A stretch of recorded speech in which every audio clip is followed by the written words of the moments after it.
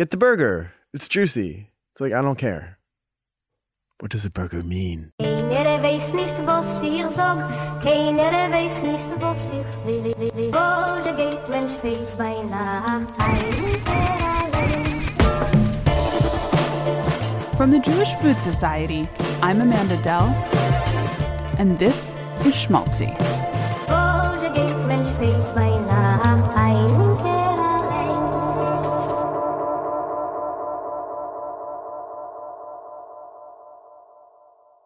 Today on Schmaltzy, writer Joshua David Stein. Joshua is an author and journalist whose work has appeared in the New York Times, Esquire, and Food and Wine. He is the U.S. editor of Where Chefs Eat, and his newest book, Cooking for Your Kids, comes out next month. We'll hear Joshua's original live story, and then he'll meet me in the studio for a chat. Here's Joshua from the stage at our most recent Schmaltzy Salon in Brooklyn.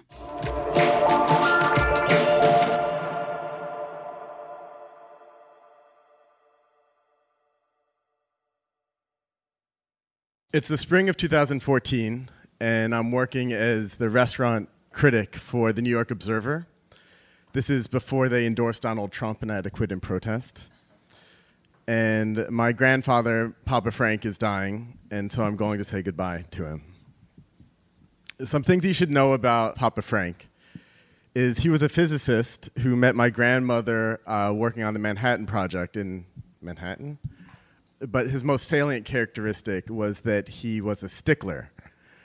So I remember he would fight with people about how to pronounce maraschino, like maraschino cherries, which it's a hard C, but people say maraschino, which is incorrect. He would note that.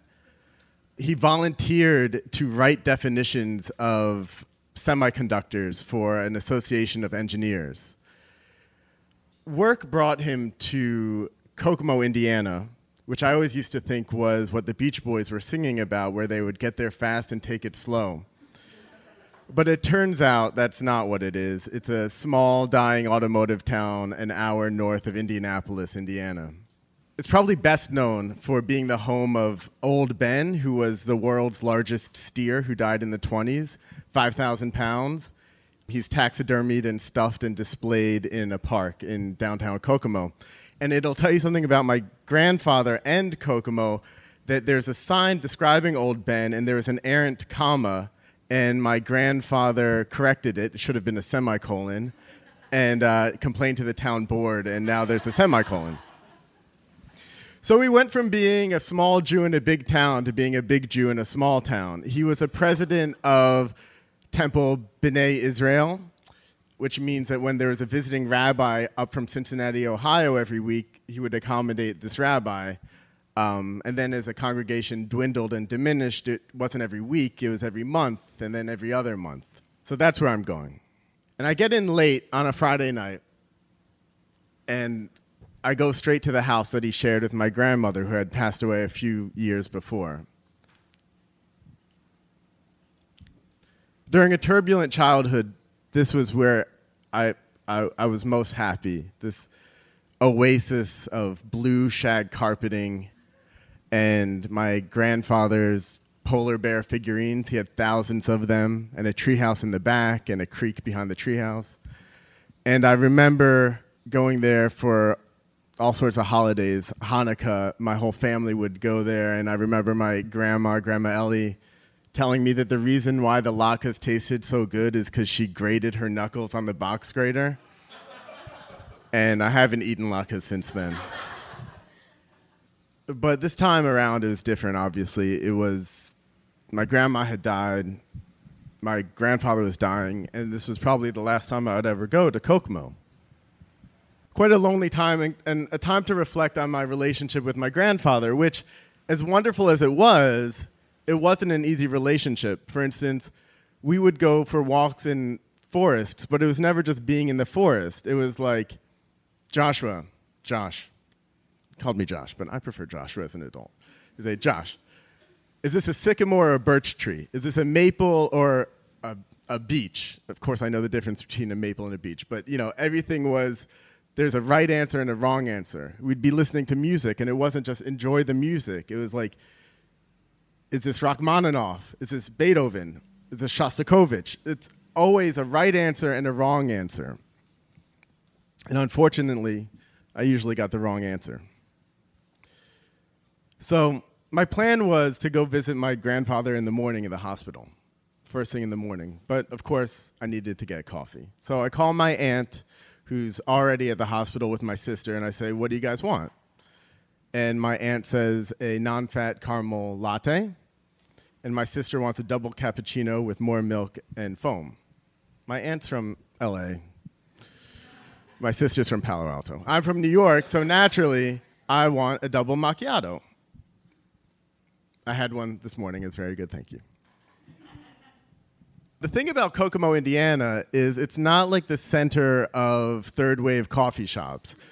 They have like Starbucks, and then they have these like drive-in coffee bars. So I found a drive-in coffee bar on the way to the hospital. It's called Coffee Junkies, Junkiez, which is owned by the same people who own Pizza Junkies. So I drive up to Coffee Junkies and I place the order, a non-fat caramel latte and double cappuccino, more milk than more foam, and a double macchiato. And I pull up. As I'm waiting for the coffee, which takes a while, my aunt calls and she says, you should get to the hospital. Your grandfather's dying, like actively dying.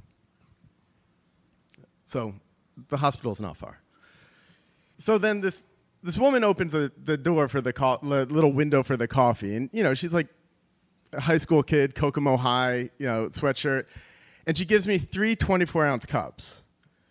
Now, for 2/3 of the drinks, 24 ounces is appropriate. A non-fat caramel latte and a double cappuccino, more milk than foam. But for a macchiato is espresso marked. Macchiato means marked with a little bit of foamed milk. If you go to a coffee shop, it's in a 3-ounce demitasse. There's no way it should be in a 24-ounce cup. And I look at this beverage. She gives me the tray, and I'm looking at it. And I'm about to drive away. And I can see that it's like unidentified coffee beverage, milk, whipped cream, and then like a lattice work of caramel syrup on top. I'm about to go. And then all of a sudden I'm thinking, okay, on one hand, my grandfather's dying. And on the other hand, if he's taught me anything, it's that there are some things that are right and some things that are wrong. That a unit of measurement in one place is a unit of measurement in another. That some things are sycamores and some things are Shostakovich and some things are macchiatos. Macchiati is a proper plural. And then whatever the fuck this is not a macchiato. So I reverse back to the window, and in the most gentle, non-coastal elite way I can manage, try to explain, well, technically, a macchiato is a shot of espresso, a double shot, with a little bit of foamed milk. And the lady makes it, to her credit, and it's like a fine macchiato. It's not the best I've had, but it's definitely a macchiato. And I make my way to the hospital. Of course, it's an espresso drink, and I drank it in 30 seconds. By the time I get to the hospital parking lot, I park, I take this tray of beverages out, put it on the hood of the car. My aunt calls, and she says, sweetheart, I'm so sorry your grandfather just died. And I wish this wasn't my first thought. But my first thought was, well, what do I do with this coffee? Because to bring a cup of black coffee into the room of someone who just died seems appropriate. To bring like a non-fat caramel latte and a double cappuccino with more milk than foam seems obscene. On the other hand, my grandfather and my grandmother both were products of the Depression, and I think they would have been so angry if I wasted the coffee, so I brought it in. When I get to the hospital room, what I remember is putting the coffee down. I remember seeing my sister and my aunt and my grandfather's body. Because he had just passed away like minutes before. But I don't remember saying goodbye to my grandfather. I don't remember hugging my aunt or my sister. What I did do is I got my laptop open and opened Excel and started making a spreadsheet of who to invite to the funeral, which is crazy because I didn't know any of his friends, and most of them were dead anyway. So in this moment, I was just fiddling with the formatting of spreadsheets.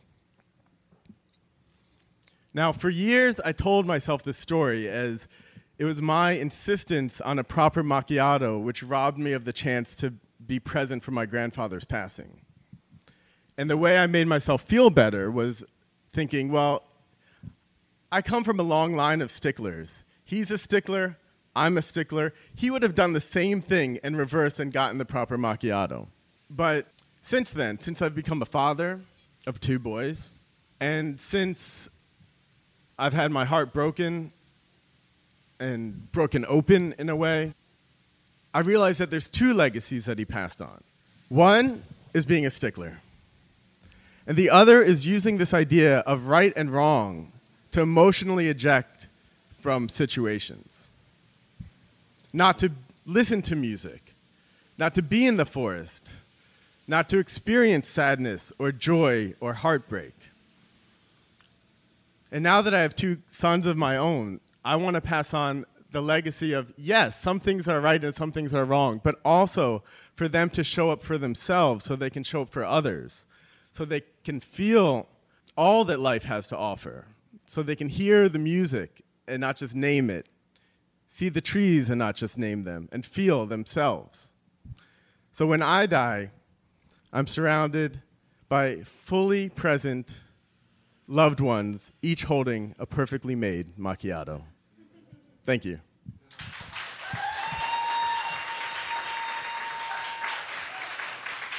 And can I have another double macchiato, please? Thanks.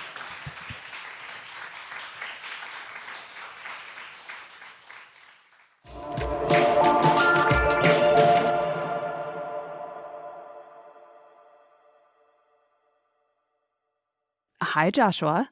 Thank you so much for joining us. My pleasure. And thank you for sharing your incredible story. Well, thanks for the opportunity to tell it. I saw you having a macchiato or 2 at the event. How were they? Did they live up to your standards? How honest do you want me to be? Very. You know, they were a little more foamy than I would have liked. What you really want is microfoam, like really small air bubbles. What other foods are you a stickler for? Try to pick just 1 or 2.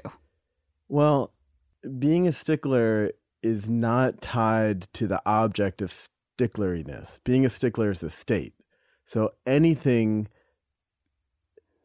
for me, being a stickler is you have the proper form, and I'm very agnostic to whatever the proper form is. I don't have strong preferences in that way.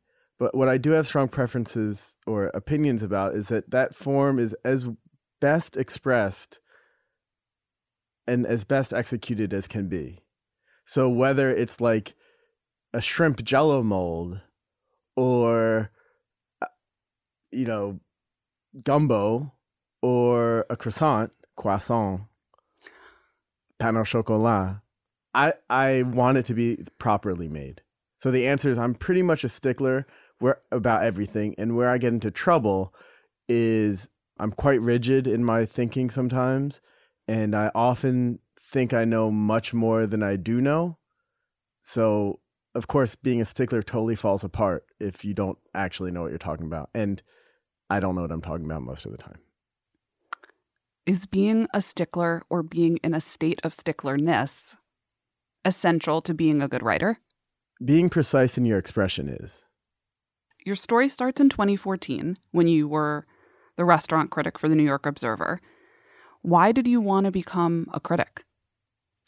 Because I can't afford to eat out. This is actually true. I love restaurants. I love eating out. I can't afford that.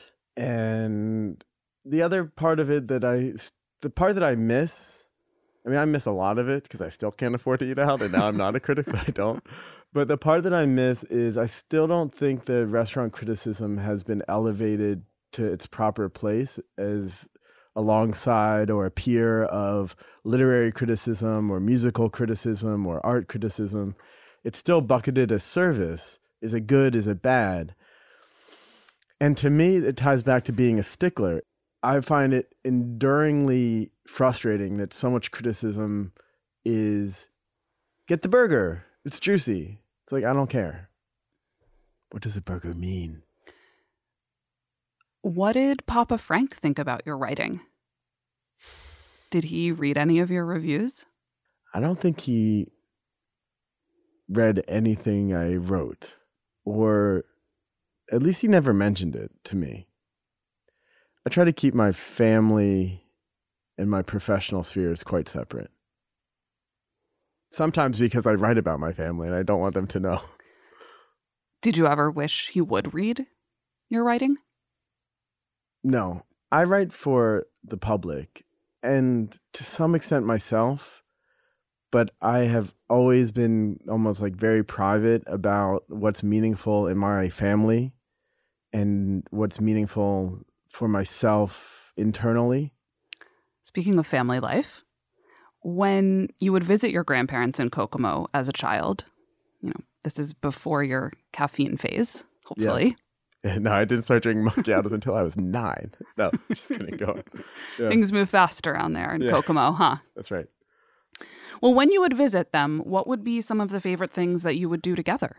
As much as my grandfather quizzed me on trees and it was like that, we would also, if he saw a tree that he loved and he had trees around Kokomo that he loved, we would all get out of the car and hold hands around the tree.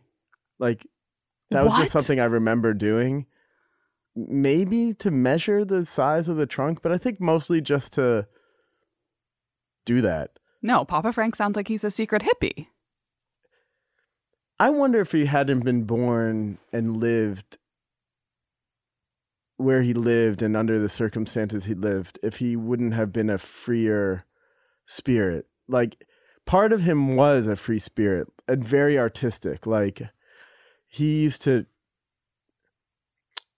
make these beautiful paper cuttings of snowflakes because he's very mathematical. So he would do these intricate folding, and then he had these beautiful, those crane scissors, and he would send me all the time these I don't have any of them anymore, these beautiful snowflakes. And then my sister, who was working as a pediatric oncologist in California, he made and laminated them, snowflakes, for everyone on her ward. He was creative in a way, but that was so separate from a very intellectual, shut down kind of emotional affect, I guess. I don't know if that answers your question. So we would hold hands around trees, feed the ducks in Highland Park, which is a park in Kokomo, go to this Jewish delicatessen in Indianapolis called Shapiro's, which was still one of my favorite places in the world, to get huge pastrami on rye. So what was Papa Frank's order? What did he love? Pastrami. You touched on this for a moment, but I really want to know more. Where did Papa Frank grow up? What, was his young life like? And how do you think that shaped him into the person that he became? So he grew up in Lancaster, Pennsylvania. And his father, Ben, was... The only thing I know about him is that he was barrel-chested. I was like, what the fuck does barrel-chested mean? What does that mean? Large diaphragm. Big guy. Got it. I think he owned a cigar factory. Wow. Pennsylvania doesn't really strike me as a cigar. place. Well, to be a Jew in Lancaster, I think in the early 20th century probably was quite hard for him. Lancaster is mostly Pennsylvania Dutch. And he was really smart and went to Franklin and Marshall with his older brother. Then he ended up going to Columbia, studying with a Nobel Prize physicist, started working on the Manhattan Project.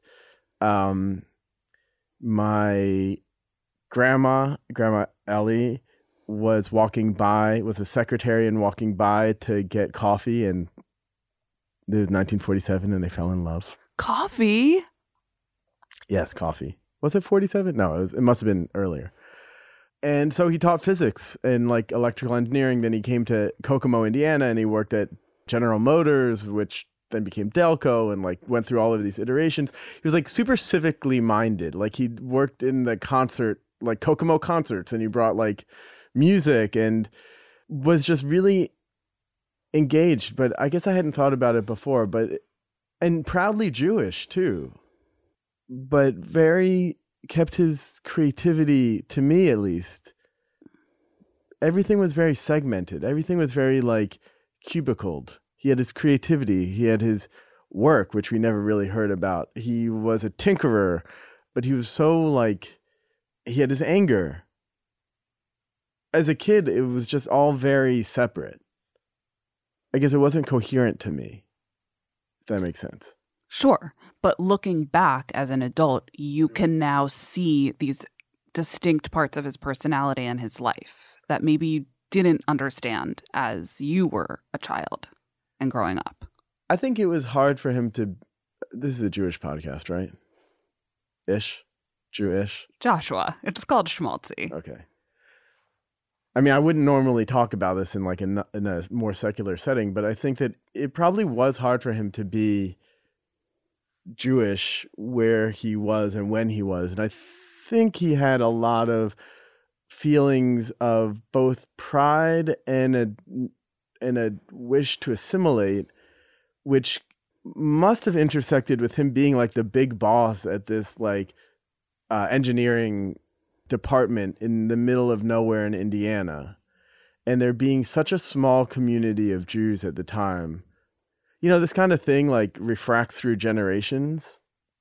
I think my dad grew up being pretty ashamed of being Jewish, which later in life kind of turned into like forcing me to be like more Jewish, but then also carrying on this idea that people will turn on you at any moment. You know, like there's a lot of shame, running away from shame, running away from shame that kind of went on, all subterranean, none of it talked about. So much of it expressed through Judaism. And so I, as a grandchild of this, I think really, I want nothing to do with that. Like, I don't want the shame. I don't want the running away from shame. Not my thing. The core of our work at Jewish Food Society is creating this archive of family recipes. And we also write a narrative essay about each person's family history. And what I see in the research that we do is somewhat what you talked about, which whether it's the, earlier in the 20th century or even, people that are of our parents' generation, they went in two ways. They either became more religious and really latched onto their Judaism, or they really wanted to fully assimilate into American culture. Yeah, but I find, I admire my Papa Frank for, many things. And one of the things I admire him for is just from growing up, despite what I just said, growing up, I never felt like we went to the temple. He was part of the temple. He was also fully enmeshed in Kokomo society. And I feel like he embodied this way of being civically minded in Goyish society, as well as fully present in the small Jewish community. And I was a child, but I didn't see shame about it. You mentioned Hanukkah a little bit in your story. Did you celebrate other holidays with Grandma Ellie and Papa Frank in Kokomo? It seems like that was a place where you really felt comfortable. Yeah, I mean, Passover, they had a big house, so finding the afikomen was always took forever. But yeah, I'm sure for many of your guests, the world that my grandparents came from, especially my my grandma, who was a judge in Kokomo, the first female judge in the county. Grandma Ellie? Grandma Ellie, yeah. What? Wow, what a power couple. They were dope. My grandfather helped run her campaign, and so I have a comb. I have 4 things from them that I own. Okay, tell us about them. Okay, one is a comb that says re-elect Judge Eleanor Stein, because my grandfather was her campaign manager and made this comb. But the other thing that I have, which is the most meaningful thing from him, is a rock about the size of a cell phone, maybe, smooth. And he had drawn on it in a Sharpie a picture of a fox curled up and sleeping, like using the shape of the rock to be the fox. And it's so cute. And he died in 2014. And now the Sharpie has worn away and it's just a rock. But I know that like on that rock, he had drawn this fox.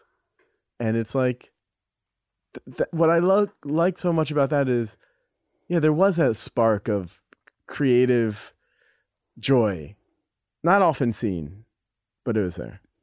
Well, you conclude your story with the sentiment that you want to teach your sons about how to show up in an emotional way. Yes.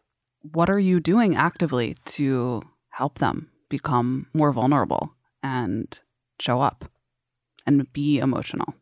When I was growing up, every time I cried, my dad would say, "How many Wawas?" Like, if I got hurt, if I was sad, how many Wawas? Like, very dismissive. Like, it will be the name of my memoir, How Many Wawas? The Joshua David Stein story.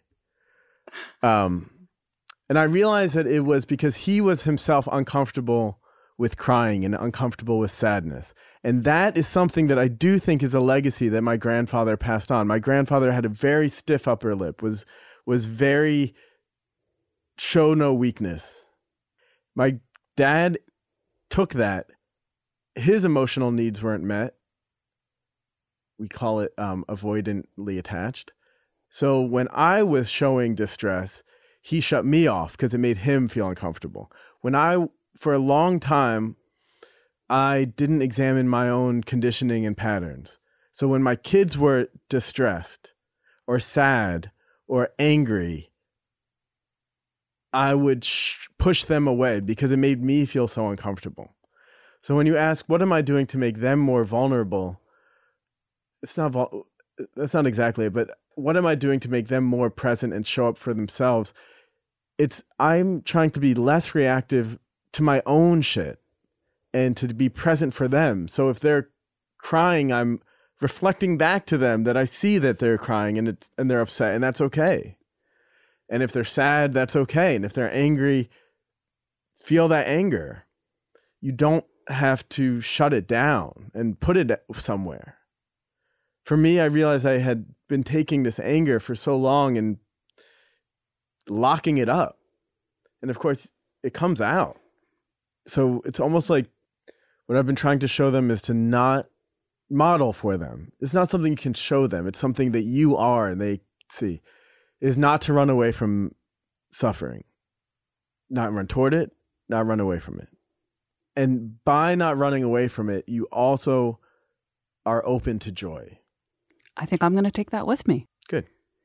Joshua, thank you so much for being here with us today and for sharing your story. Thanks for having me.